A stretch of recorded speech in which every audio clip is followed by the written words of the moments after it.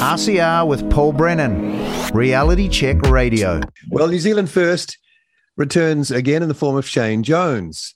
And I don't need to make much of an introduction. Everyone knows Shane, and he joins us right now on RCR. Shane, thanks for coming on our program this morning. It's nice to have you. Thanks for enabling me to, broadcast my views, answer your questions, and engage with your viewership.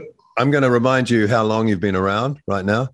I met you might not remember this, but I met you at News Talk ZB in Wellington on the afternoon show. I think you were in the fisheries then, and you came in, and you'd just come into that position, I think. Yeah. You might want to remind us what that was, and you were talking about that, and you know what? I knew nothing about fisheries. You were dealing with a lightweight back then, mate, I tell you. I probably faked it a bit, but you were very gracious. 2001, 2002. Yeah. It was quite a long time ago. Boy, lots happened since then, huh? Yeah.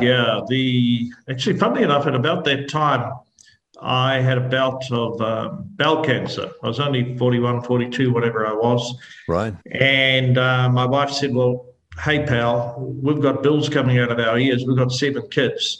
It's not an appropriate time for you to conk out.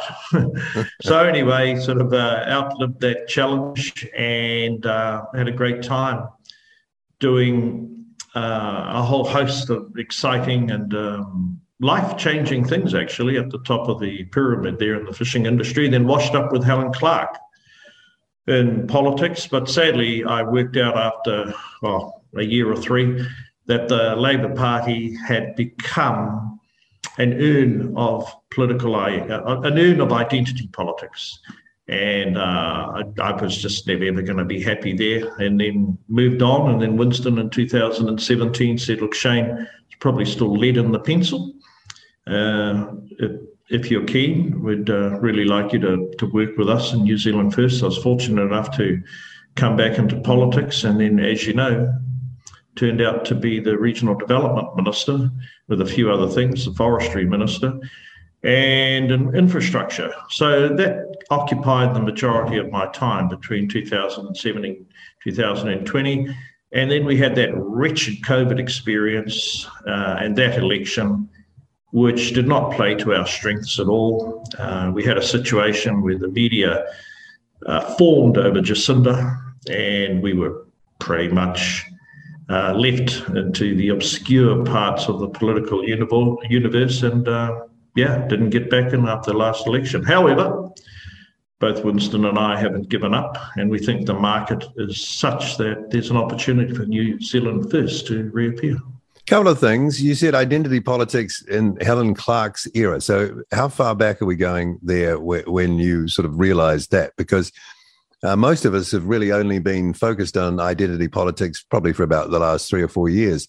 That's going back way further than that. So what were the early signs? Well, the person who stirred my imagination to go into politics was David Lange. But as a young father and had a very, very large family and went overseas and studied at Harvard for a while, I had to obviously address the economic challenges of being a dad, and my wife wasn't supportive of a political career at that stage. But when I teamed up with Helen, Helen was a formidable politician, and many of the things that she pushed, they were soon forgotten about, because Helen Clark, although she was a social democrat, she'd been raised in rural New Zealand, and she had quite conservative views insofar as it pertained to matters of the treaty, Māori politics, ethnic politics, and she was a great supporter of the Indian community, but she kept a firm hand on how much of the ideology of Māori identity politics, treaty activism, should be brought into mainstream policy making. She disappeared. Eventually, David Cunliffe turned up, and I knew right there and then that identity politics was going to be their new creed, and I bailed out. He was the guy who apologised to women, wasn't he? Oh, yeah, it's mental. Well, you may recall I stood for the leadership race, and what I didn't like was the Labour Party president of that time. I forget the lady's name. She came from Coromandel. was insistent there had to be a 50-50 rule, 50 men, 50 women, and I felt that it undermined meritocracy. And I went and sought some views from the hoi polloi, and I recall meeting a couple of women at the Kaitaia Jukunisho timber processing facility owned by the Japanese. And this person said to me, well, what are you talking about, Shane? Just explain it again in simple words. And then she said, Shane, we don't want the country run by geldings. And I said that on the front page of the New Zealand Herald. And naturally, a huge row broke out. But I had enough resilience and strength to see it through. But nowadays, if you talk in that plain, earthy vein, there's an entire troll community out there who want to close you down. And that's why I admire Winston Peters. He is actually a great believer in the freedom of speech, and he does use phraseologies and has approaches that are discordant with the accepted narrative. I want to talk about all of that in just a moment, but you're so well connected, so I'm sure you've got an answer for this. Where does Māori sit on what sort of country they want to have? Not the people in power, but, the average, if there is such a thing, person. I mean, how can we gauge what they want and what they think? Are they buying into all of this, or is this something that, is community-wide, this, I don't know, renaissance of identity, all the things that go with it? What would you say about that? Well, Paul, a week ago, a young man died in Whangarei. And just bear with me, Paul, I will answer your question. A young bloke died in Whangarei. He intervened in an altercation between this young woman who was getting a bit of dough out of the ATM machine at the Gold service station. He intervenes, gets in a scuffle, altercation with a couple of blokes, and he gets stabbed multiple times. He dies. So then I went to the site and made a Facebook post about it. And I said, we can no longer turn either a blind eye or stand by idly while this feral culture, which is a wretched petri dish feeding gangs, feeding welfarism, and feeding the victimhood ideology, continues to grow. The vast majority of the 50,000 people, well, actually 20-odd thousand on TikTok and almost 50,000 on Facebook, who have responded to my post are Māori, garden variety, blue collar Māori. And they agree with my call. It's time to put the K back in iwi. The iwi leaders are a tiny group who in most cases are disconnected from the day-to-day travails of their neighbours. They are driven by small but dangerously polarizing ideas. And they are not an example, they're not a sample, they're not a proxy for the garden variety Māori whānau, who themselves have got all the bloods of the world as we have in my family.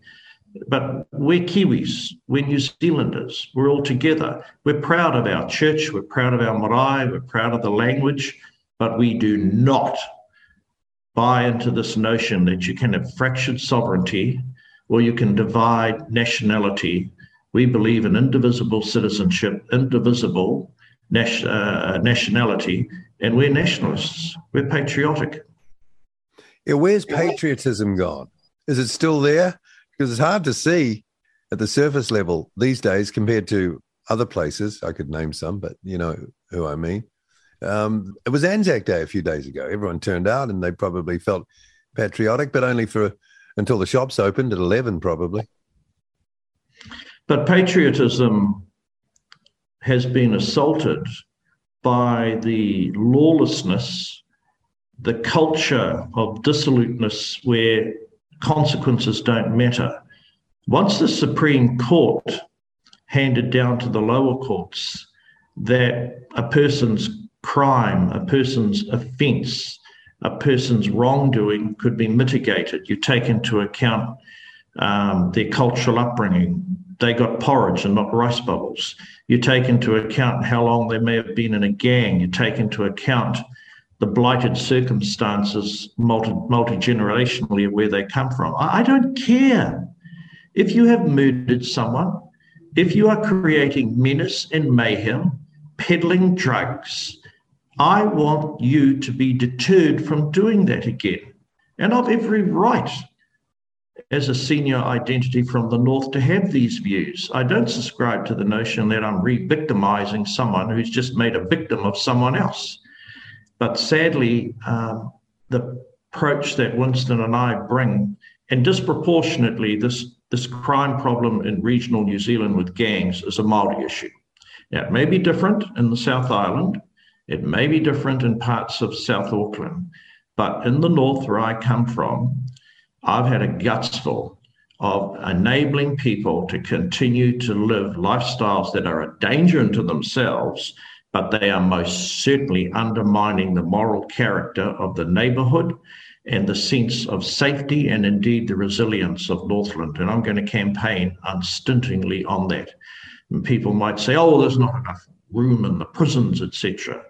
I'd gladly sail a ship up into one of our harbours, get 10 engineers and 100 welders and start making some enclosures. If you do not want to live in our community and want to derive your pleasures from forcing the rest of us to cower in fear or change our lifestyles in case we bump into you, put you in a dinghy, out you go on the ship, and you stay there until you've learnt your lesson. There could be some spare ferries soon too, with the new ones coming and them breaking down all the time. So that idea might have more practical application than you think. So it's election year, and you guys have been around for a long time, a lot of name and brand recognition there. Yet it seems to be a bit of a struggle to get that poll rating up, though also New Zealand First has a history of jumping in popularity in the near time to an election. Yes. I mean, the maestro is our leader, Winston Peters.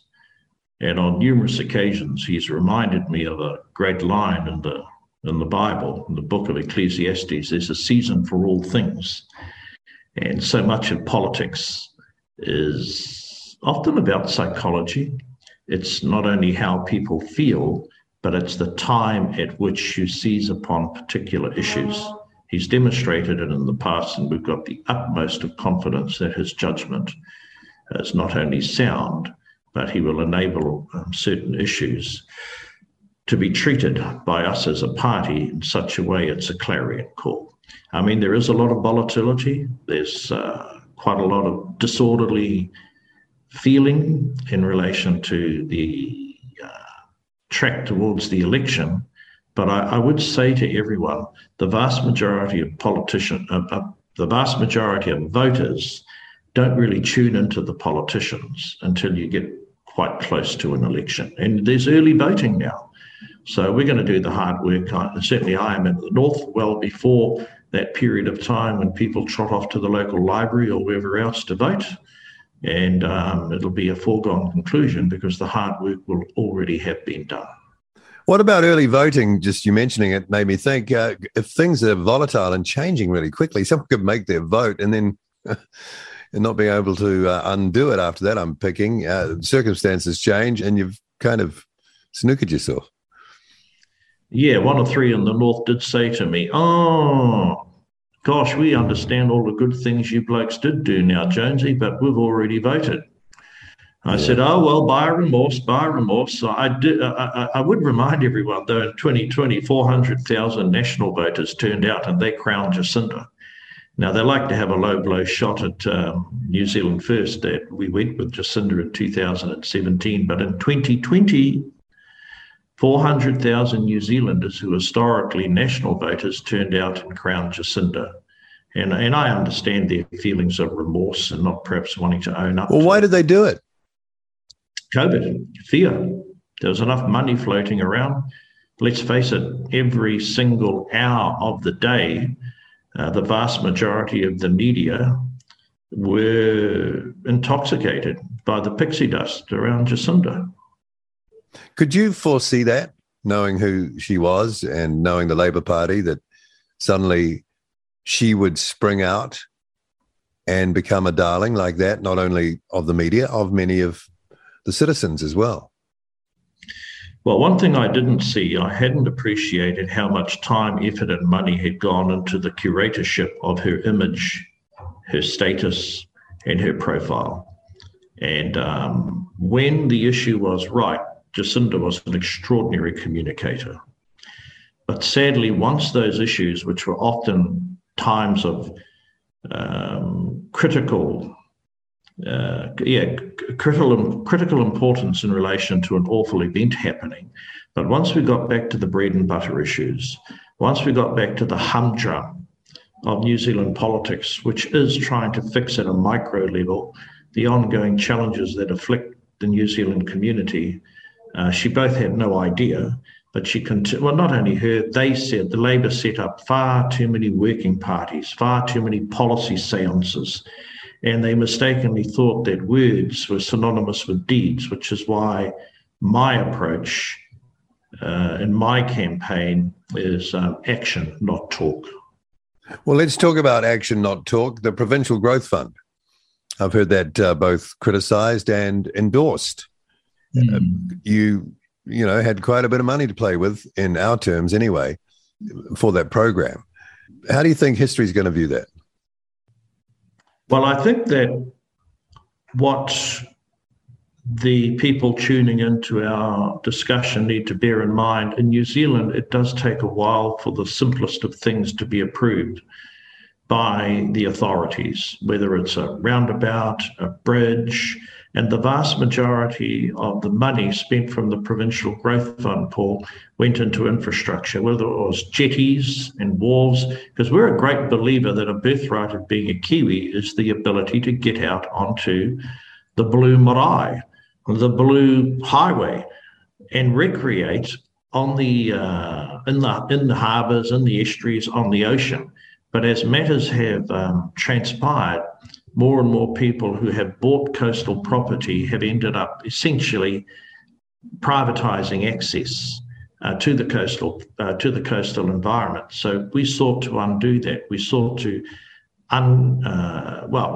disentangle all the bureaucratic rubbish that stops simple things like roundabouts being fixed up. We've fixed up a tremendous number of key infrastructure points, whether it was more sports recreation, airports, things that all Kiwis derive some benefit from, because it makes it easier for us to move around, celebrate our style of life, and also it boosted business through the provision of improve the ability for people to generate goods and services, whether it's a portakey. How many times has that blighted and benighted area been promised things and nothing ever happened? We delivered. How many times had Kiwi Rail in Northland and other such places being identified as a key feature of a modern transportation system? And the next objective for me is the Blue Highway. And I've just had a gutsful, mate, of all these shrill apocalyptic voices to do with climate change. Climate change in New Zealand is volatile weather. Volatile weather means Kiwis need to learn and be assisted to adapt our way of life to cope with more variable and volatile weather. And whether we did nothing, it would have zero impact on what the rest of the world does. So I'm all for us enabling ourselves to ensure that our style of life, our ability to pay our way, is boosted by a greater focus on adaptation. All right. So I want to ask you about the COVID thing before we wind up. So I'm just letting you know now. Sure. I had Sir Roger Douglas on this program not too long ago, and he kind of mapped out, he gave us a bit of history. It was a great history lesson, but he also mapped out how he thought the country would run economically if we stayed in the configuration we are staying in, or that we're in at the moment. And he wasn't very optimistic about how things could turn out. He was talking about huge debt to GDP ratios, burgeoning welfare. I know we've heard it all before, a contracting tax base, and also institutions that need renewal, health service, all that sort of stuff costs a lot of money. How do you see, if you were, in there influencing, how do you see the economy being structured, changes that need to be made we're just talking about the growth fund, investing in infrastructure, et cetera, going forward, if you're going to make any difference and leave the place in a better state? Can you sort of map that out? I think the first thing, we need to strip the bureaucracy of inertia. And to do that, we're going to have a bureaucratic restructuring. And it's got to start at the top with the chap who runs the State Services Commission. I pushed an idea that the top CEOs in the civil service, when the government changes, they should change as well. I was unsuccessful in convincing Labor, and we had to move on from other issues. But this is an idea that I have pushed, and I will continue to push it at our annual general conference, because we've ended up with a top-heavy, over-regulated bureaucratic approach to our economy. And that seems Roger Douglas, who in my view is a very sage-like character, is right. But we no longer believe in economic growth in this country. We find 1,000 million reasons why various initiatives or projects cannot happen. Now, had that have been the attitude of our forefathers, then we would be like some sparsely populated but largely broke Pacific island. We have got to get back and invest in ourselves and inculcate to ourselves a deep commitment to economic growth.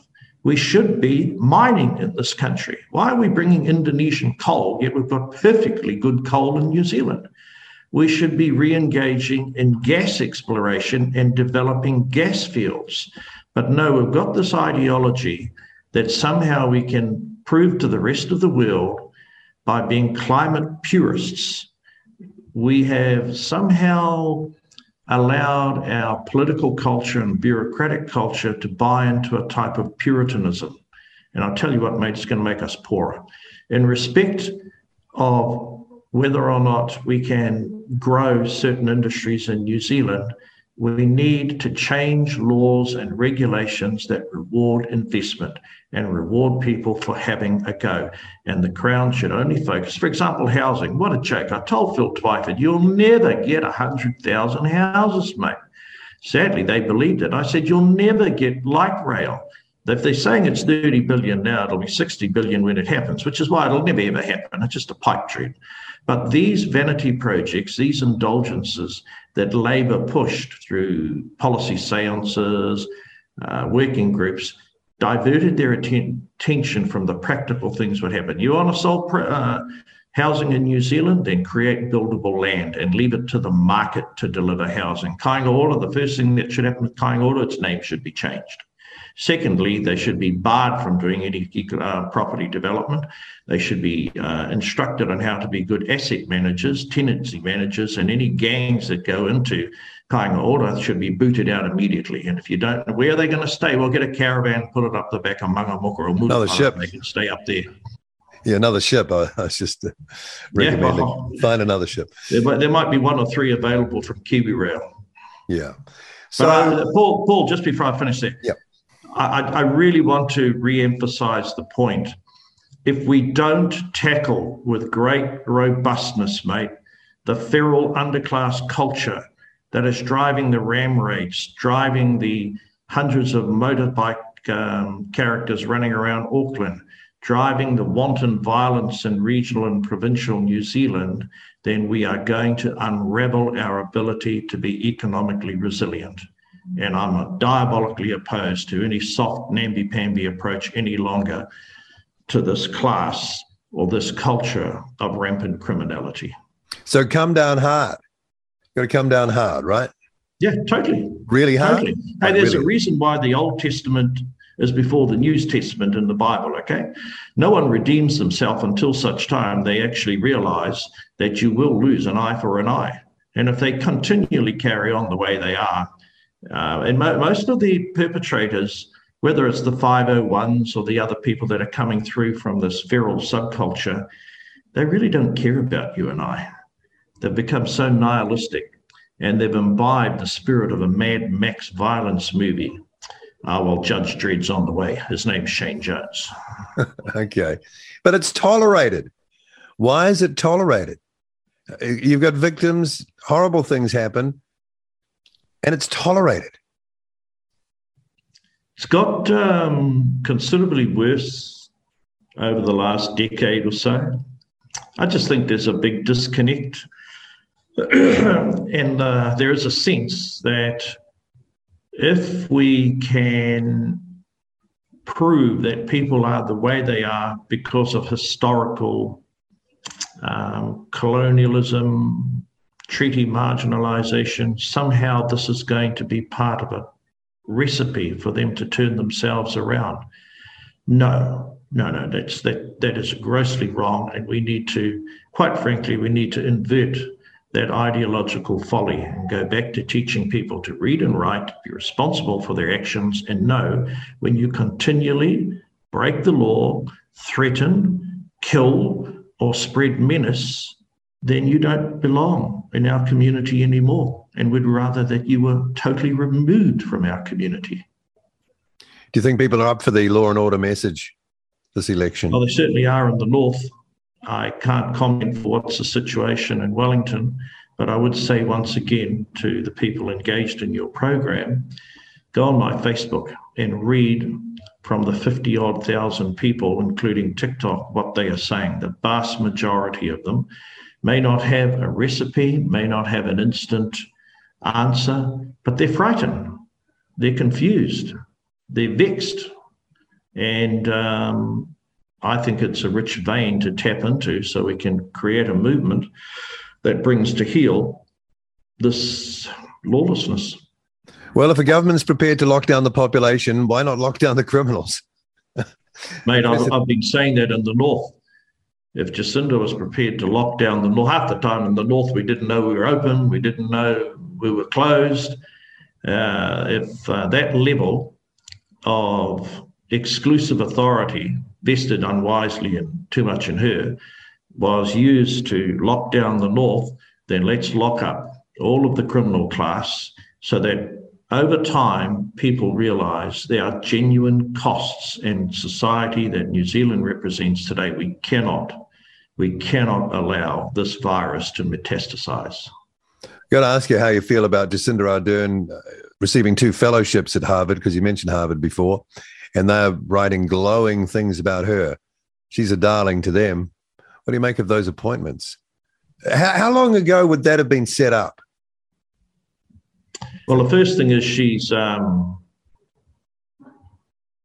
following the footsteps of Shane Jones in 1990 and 91. And, man, how do I really feel? I told you about the curating of Jacinda's image, her profile, and I think the courses that she's going to do in Kennedy School, they may have appeal to that Bosnia-Wash area, that very affluent, liberal mixture of people that occupy that part of the states. But once you get into the Midwest and other parts of the state, they'll be totally disinterested in what she's doing. I do feel, however, that the less that we see or hear about what Jacinda's doing, it's better for those of us who are left behind to clean up the mess.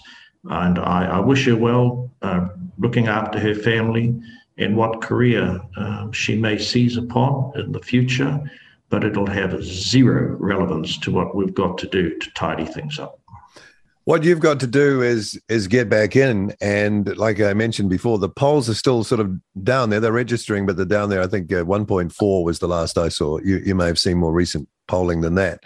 What have you got to do to get over the line? You're not going to give away your strategy, but how are you going to engage with as many people as possible in the media environment? I want to talk about that too before we finish, to cut through with a message that actually works for you. Well, without a doubt, Winston has begun to pump out the message as our leader. And if I can use a term that I often deploy up north, the notion of indivisible nationhood, indivisible citizenship. We're not going to tolerate any more of these flights of fancy to do with co-governance, but it's even deeper than that. We're facing huge challenges in New Zealand when you look out, okay? We've got a surging China. We've got America with its own internal challenges, but also wanting to try and maintain its role in the world. We've got Australia now nuclearizing, spending billions, if not trillions, over the next 25 years, arming up.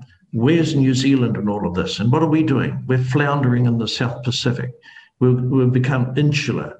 We've become so inward-looking, arguing with each other about the Treaty of Waitangi and colonialism. Absolutely irrelevant to New Zealand's modern-day challenges. And that has worsened under Jacinda's government. So that's the first thing that I think Kiwis are very keen to see someone not so much rail against, but change. The Waitangi Tribunal, for example, has been around for 50 years. Come 2025, which is just within spitting distance, it would have been around for 50 years, created in 1975. So 50 years back from 1975 was 1925. Did anyone really think that we'd have to have this organization for 50 years and it continues to report on things that are totally irrelevant? I read the other day they're writing a report about the tax system. They're writing another report about the Constitution. So in my view, the Treaty of Waitangi Tribunal should be wound up in 2025. Get half a dozen of them, put them in a little office at the back of. Actually, no, they can go up to Whanganui or somewhere like that. And then we need to move on from this whole post-colonial, post-treaty debate. I do think not only law and order, but there are very, very powerful things that need to be done in the space of economic development in areas of essential importance, the energy sector, and we'll have much more to say about those things, and also continuing to hold people responsible. If you receive welfare and you're not doing anything to improve your lot or the lot of your children, then maybe someone should manage your welfare for you. These types of issues we'll be discussing in our own party, and when the time is right, we'll reveal them. Winston looks in pretty good shape, but he's getting on. Is he, up for it? Oh, absolutely. He's an evergreen. He's robust. He's resilient, and sharp as a tack. In terms of Winston's knowledge of politics and the arc of his career, he's seen it all. And there's no experience, as Christopher Luxon is finding, for experience. There's no alternative, shall I say, for experience. And Christopher Luxon is struggling to be something beyond formulaic. Would you switch him? Would you switch him? If it was your call, would you switch him out now? I don't think they've got that option now. Obviously, they thrust it upon him before he was ready. Recently, Richard Prebble wrote an article that it takes 3 or 4 years, and people need to bear in mind that John Key was 4.5 years, I think, before he took over. And Richard Prebble said that business people can't just immediately transition into that top role. Stephen Joyce, although he had a private sector background, he was the National Party even before he came into to Parliament. So Margaret Wilson was an example. She came in and went straight into cabinet in the days of Helen Clark. And sadly, that inexperience showed. And in many of the roles she held as a minister, there's nothing particularly memorable about what she did. All right, so you got to get the message out, and we know, all of us know, that Winston and the party, but mainly Winston's had this certain relationship with media. Now, I've been around for a while, and it's never really changed. It's always been kind of the same relationship between journalists, media, and Winston. I don't know if it's forced him in a way of being, the way he comes through in media, because he has to sort of deal with that. It would seem to me that the media probably is more hostile in that sense than they have ever been. So how do you get around that? Well, obviously, the media landscape has fractured, which is why I was diabolically opposed to the fusion of TV1 and Radio New Zealand. It was a daft idea. It was driven by people who largely expected to be the financial beneficiaries of such a fusion. And the fact that it has failed is a matter of great pride in my own thinking. Can I jump in? You'll know the answer to this. How can you spend, I think they spent 20 or 40 million on that so far. Nothing's happened. They're all still in the same offices. Nothing has actually happened. How do you bury that sort of money? Yeah, well, just look at where the money went to. It went to consultants, and they themselves have developed an art form as to how you charge for your time. And in that sense, I can understand why the leader of the National Party is doing the haka about consultants. But anyway, coming back to the landscape is fractured. People are getting their information, whether you like it or not, mate. People are following their proclivities as to where are they finding streams of information that not only answer their questions, but interest them or titillate their imagination. I'm still very much a person who watches the news, but I watch a lot of international news. And Winston definitely has a distinctive relationship with the mainstream media. But I think when we get closer to the election, they themselves will stop trying to either parody or belittle him, and they'll take on board the fact that he's going to be right in the thick of the nature and the character of the next parliament, if not the next government. I noticed the donate button on the website. Of course, you'd have that. How are you being supported by the electorate out there? Have you noticed an uptick? Is it surging support? Where are you at on that? Yeah, I'm not particularly close to that level of the board's activities, but let's face it, the big end of town have nailed their colours to the mast of the ACT Party, who themselves have proven to be very able magpies and stolen quite a lot of the ideas from New Zealand First. And this time round, many of those who voted for Jacinda have gone back to National. But no, we have we have people that we rely upon to provide us with support. I myself, going backwards in the history of my own electoral forays, have been supported by the fishing industry and various other industries. And I've got no doubt in my mind for the campaign in the North, people will continue to step up to the plate, and I'll run a vigorous campaign with a good budget. But I mean, the notion of stigmatizing or trying to play gotcha politics with the people that provide money ends up disincentivizing a lot of people to give money towards politics. And often there is an element of people wanting the state to pay for elections. Both Winston and I have never, ever agreed with that, because all that'll happen is the bureaucracy will end up being in charge of democracy. And we all saw that in the worst aspects of COVID. So who on earth wants to have that permanently cemented into the administration of elections, the funding of elections in our democratic system? Okay, that's a very important point for our audience that you've just brought up there or mentioned. There's a Royal Commission that's planned. There's huge criticism of the restricted terms of reference. Terms of reference sort of left out to, if you want to sort of add it all up, limit the scope of any damage that comes from it. Let me put it that way. Winston went to the protested parliament. He walked through. It's all on video. I know people that he chatted with when he was there. He was the only one who fronted up. He didn't engage more than that, but he was there. First up, can you explain, we ask everybody this, why all those politicians stayed in the bunker and didn't have the balls to come out on the front steps of Parliament? Would you have signed up to that? No, definitely not. I was astounded that even David Seymour, the so-called gladiator of freedom of speech and rights, treated Kiwis in such a shabby fashion. I think the sense that had the MPs gone down there, they would have been in danger of life or limb is an absolute lie. And I also think that people like Willie Jackson, who's a working class warrior, whatever else you might think about him, he is a blue collar warrior. I think that they actually wanted to go down there, engage, talk, listen, mix and mingle, because people like Willie knew lots of the people in the audience. And they were prevented from doing so by the Labour intelligentsia, starting with Jacinda and Grant Robertson. And I think Grant made a grave error of judgment in not moving very quickly. And sadly, Chris Hipkins went along for the ride. I suspect he sort of, during the period of time where Chris was in charge of health and COVID, he went a bit power crazy.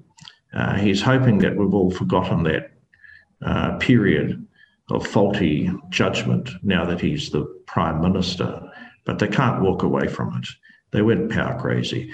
And the thing that they never did is they never controlled the bureaucracy, because in many cases, Labour politicians are an extension of the bureaucracy. Very few of them have come from an independent, entrepreneurial, commercial, business, farming background. They've gone to university, they've gone overseas perhaps and had a bit of an OE, then they've come back and worked in the political machine. So they're an extension of the bureaucracy. It's like Norman Kirk said, your job is to protect the public from the bureaucracy, not protect the bureaucracy from the public. Okay, so sunlight needs to go on all of this, obviously, right? We need to see what happened here to avoid mistakes, and there's a certain amount of accountability that people feel is due. How committed to following through, if at all, on a process that would deal with that? Well, a lot of these reports that are written, royal commissions, etc., if the recommendations aren't granular, if the recommendations aren't practical, if they're not driven towards a well-defined problem, then they just gather dust, mate, sitting on a shelf. And perhaps the most spectacular example of that is in the days of Geoffrey Palmer in the late 80s, when he commissioned a group of people, including Dr. Mason Jury, to write a report about social policy. Never changed anything, never went anywhere. And I think those of our Kiwi compatriots that are concerned that a similar outcome will lie behind this Royal Commission need to drive that point very forcefully during the election. Because the bureaucracy, we don't even know who they are. The people, for example, who made many of these large allocation decisions. I remember there was a group that were ready to go with, I think, saliva testing or nasal testing, and they missed out on the contract, and $60 million got given to another group. The auditing department investigated it. They said that group was really, were they really up to it? They weren't sure, but the process was so flawed that the people who made the decision within the health department had a whole bunch of conflict of interest. The average Kiwi doesn't even know that happened. The average Kiwi, the average politician will never know who these people are. So it's less a focus on who all the politicians were of the day. It's a focus on how the machinery of the bureaucracy took over.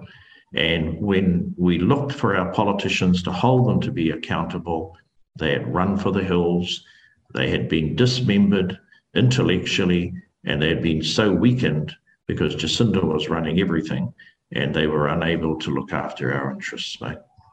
So it was her. She's the intersection point for all of this, do you think? Well, you are the Prime Minister. You can't walk away from this. You are the Prime Minister, and now that, in my view, that whole experience is the reason she's no longer the Prime Minister. But it's no longer about her. She's got other things with her family to get on. But she made those decisions that really affected lives. You can't just shimmy on by like it didn't happen. Yeah, but she has. She's off to Harvard. She's not going to face the wrath of the electorate in October. She's hit the road, Jack, and gone.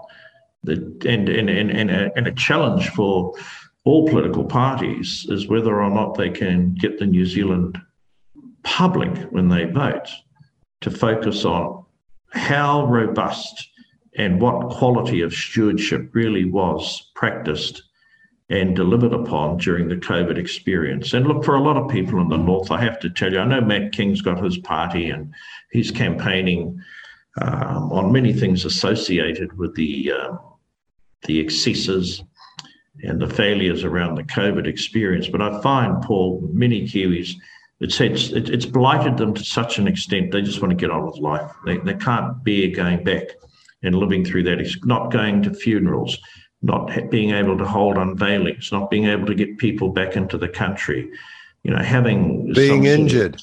Pardon? Being injured. Yeah, well, I don't want to personalise it, but we lived through that in my own family, and sadly, the person who was injured is going to carry some lifelong effects. This is the accountability I'm talking about. Yeah. But all I'm saying is that we've also got to be a bit balanced here. A lot of Kiwis, their fears and their anxieties over the COVID experience have now been replaced by, oh my Lord, what the hell's happened with the cost of living, and what can actually be done to turn around the capacity of my children to enjoy the quality of life that I've had, or will they all bugger off to Australia?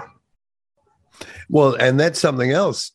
Just last week, wasn't it? The Prime Minister Albanese and Chippy were over there, and they've signed a deal that looks like to me enables citizenship after a period of time for Kiwis in Australia. There's some, conditions around that, but that's really what it means.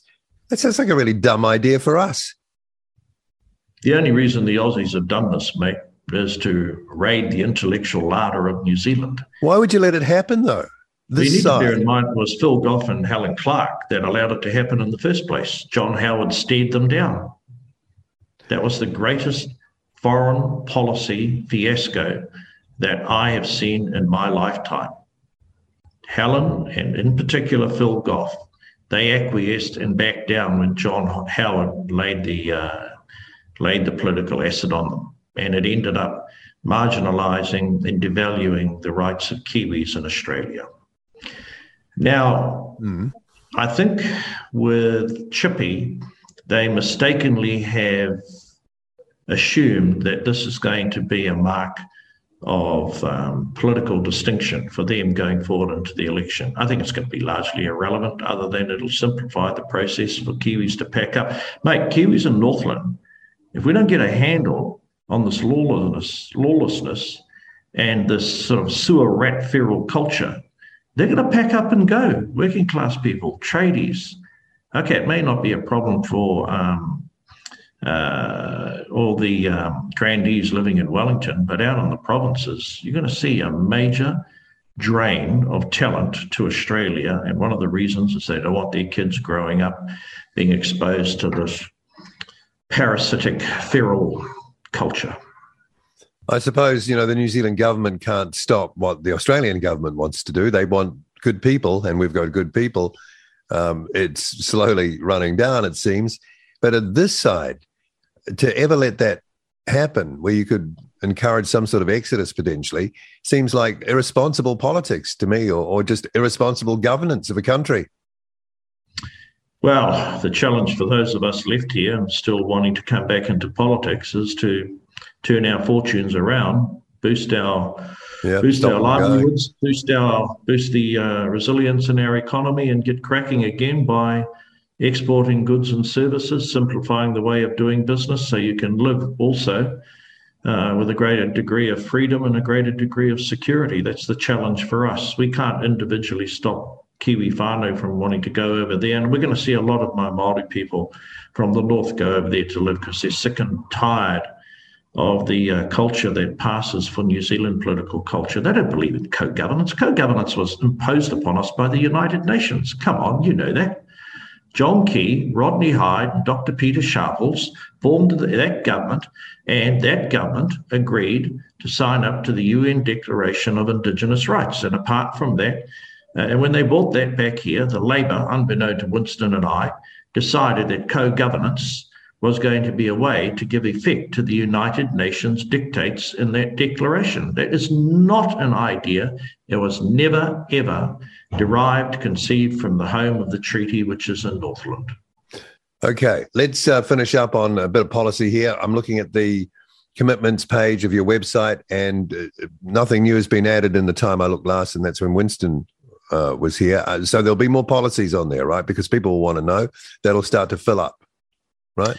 Yeah. No, obviously it will. It's I would encourage everyone engaged on our show that politicians do crystallise policies, but first they go through a party process so that all the members not only have a say, they're able to go out there and extol the virtues of the policy because it's been mandated by the broader community of members in the party. And it's just a matter of timing. We don't want all of our policies too early, where, as they have been in the past, nicked by the ACT Party. Okay. So just the ones that are here. So no change to eligibility for superannuation. That's the bottom line, right, for you? The party is not buying into what Sir Roger has says. He wants to see a boosting of the age of eligibility. Okay. Vaccine mandates will end. No. Well, you heard no buts? speak. Yeah, Winston on Friday the 14th, I think, in Kirikiri, when my candidature was announced, he repeated that. Okay. And you're going to change the woke description on here is woke virtue signalling names of every government department back to English. That's something that could be done pretty quick, with no disrespect, by the way, you know. Well, the tragedy is the flash Māori names are inversely related to the quality of the service being delivered by these organisations. And those Māori names are just filigree. It's just tokenism. The people at the top of the tree in those bureaucratic hierarchies, they don't even believe in those names. It's been imposed upon them by Labour. And the only reason that Labour is insistent on changing those names is because it's part of the identity political ideology. It's got nothing to do with delivering more robust outcomes for Kiwis. All right, Pharmac, more funds. Everyone says health's a black hole. You can never stop with it. When you say more funds, what's the scale of that, do you think? Because there are a lot of people who can't get medicines now that are funded overseas that do amazing things and they just really can't afford them here. Yeah, well, obviously, the amount of money will be released as we go a bit further, but it's all about prioritising. Okay, how much money has been spent on consultation restructuring costs in the last 18 months? Hundreds of millions for the health department, and now it's worse. What they should have focused on, mate, is actually enabling more and more of our school leavers or homemakers, men and women, to become nurses. And the fact that nursing has been put out of the reach of working class people, it's almost as if you need a physics degree to be a nurse now. That's absolute rubbish.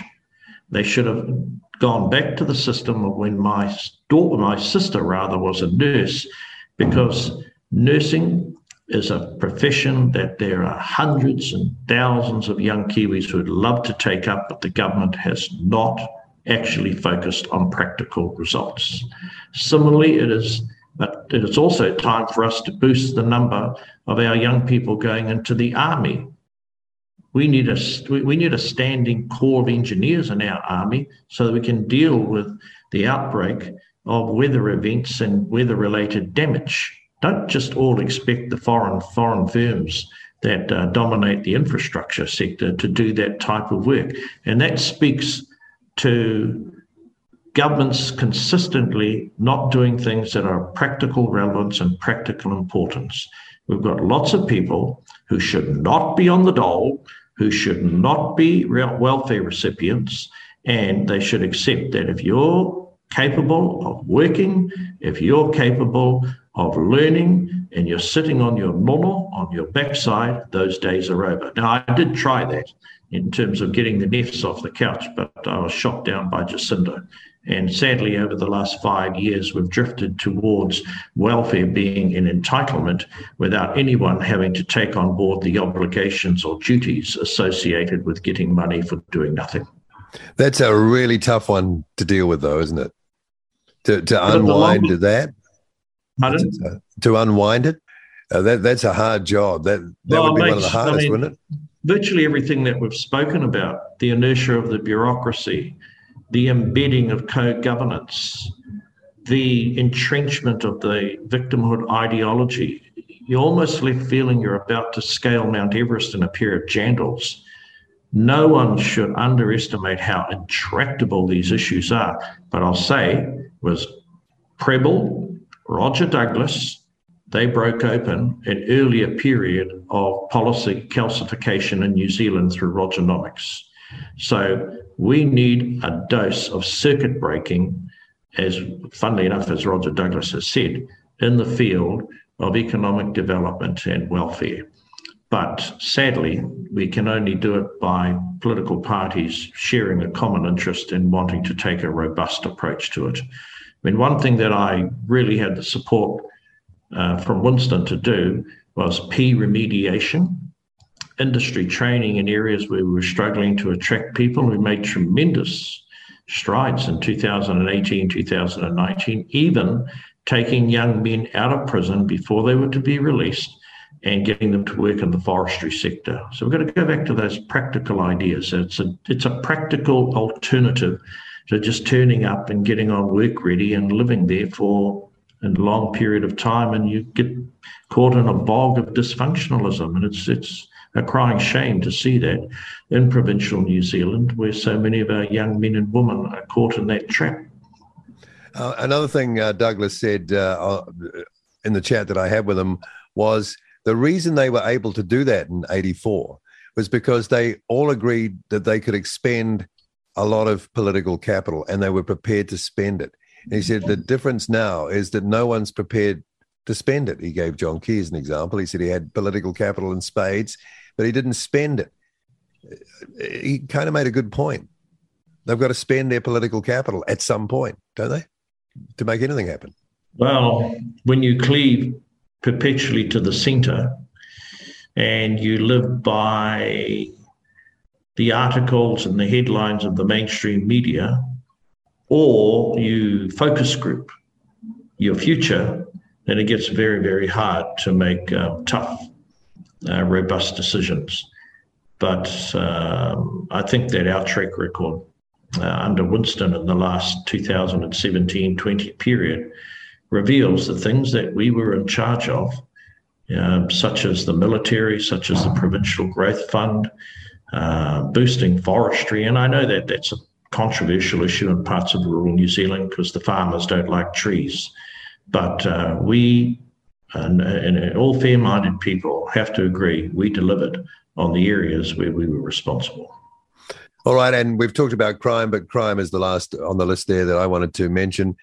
It's a growing problem. It's obvious, the ram raids and all of that. Maybe the price of tobacco is too high. Bring that down, there wouldn't be such a black market. I've heard Winston talking about that before. But how hard, if you get the opportunity, how fast do you go on crime? Because people want to see a change. They don't want it to take too long, I don't think. You know, I heard the criminologist from South Island, I think it's Greg Newbold. Yeah, Mr. Newbold. I agree with what he said. You know what he said? He said for a lot of young people that go to jail, it's probably a good outcome for them because it'll be the first time they've ever had any discipline, any structure, and an opportunity to learn to read and write, words to that effect.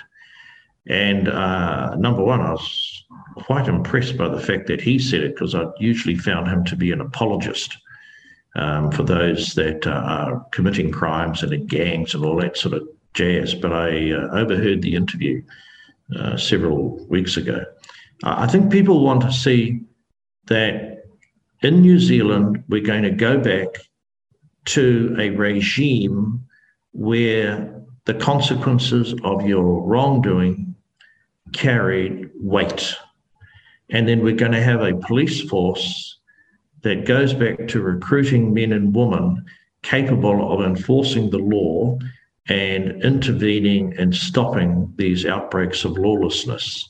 And then we're going to import, if I had my way, that model of policing that's in Queensland, where you have people continually thumbing their noses, the gangs creating mayhem, menace, and obviously murder. And look, I'd have a police force that was breaking their door down at 2:45 in the morning, mate. Why the hell should the rest of us, if we're driving anywhere at 2:45 in the morning, be scared that we might actually be overcome and stopped and have our car nicked or something? So I'm all for shock and awe. Okay, let's leave it there. Shane Jones, I want to thank you for giving us the time for, quite a wide-ranging within the parameters chat. Really appreciated it. I'm sure our listeners are better informed for it. And you're standing, it's in the Northland electorate, right? You're a candidate there. Is that the electorate? Are you standing? Yeah, we have the Whangarei electorate. We have the Northland electorate. Oh, gotcha. And there is the Māori seat that runs kind of from Henderson right up north, the Taitokedo seat. We do not have a candidate in the Taitokedo Māori electorate, but we have a candidate in my good self in Northland, and we will be announcing a candidate in due course in Whangarei. Shane Jones, thanks for your time on Reality Check Radio, and we're going to be watching with interest. Kia ora. Thank you very much. RCR with Paul Brennan, Reality Check Radio.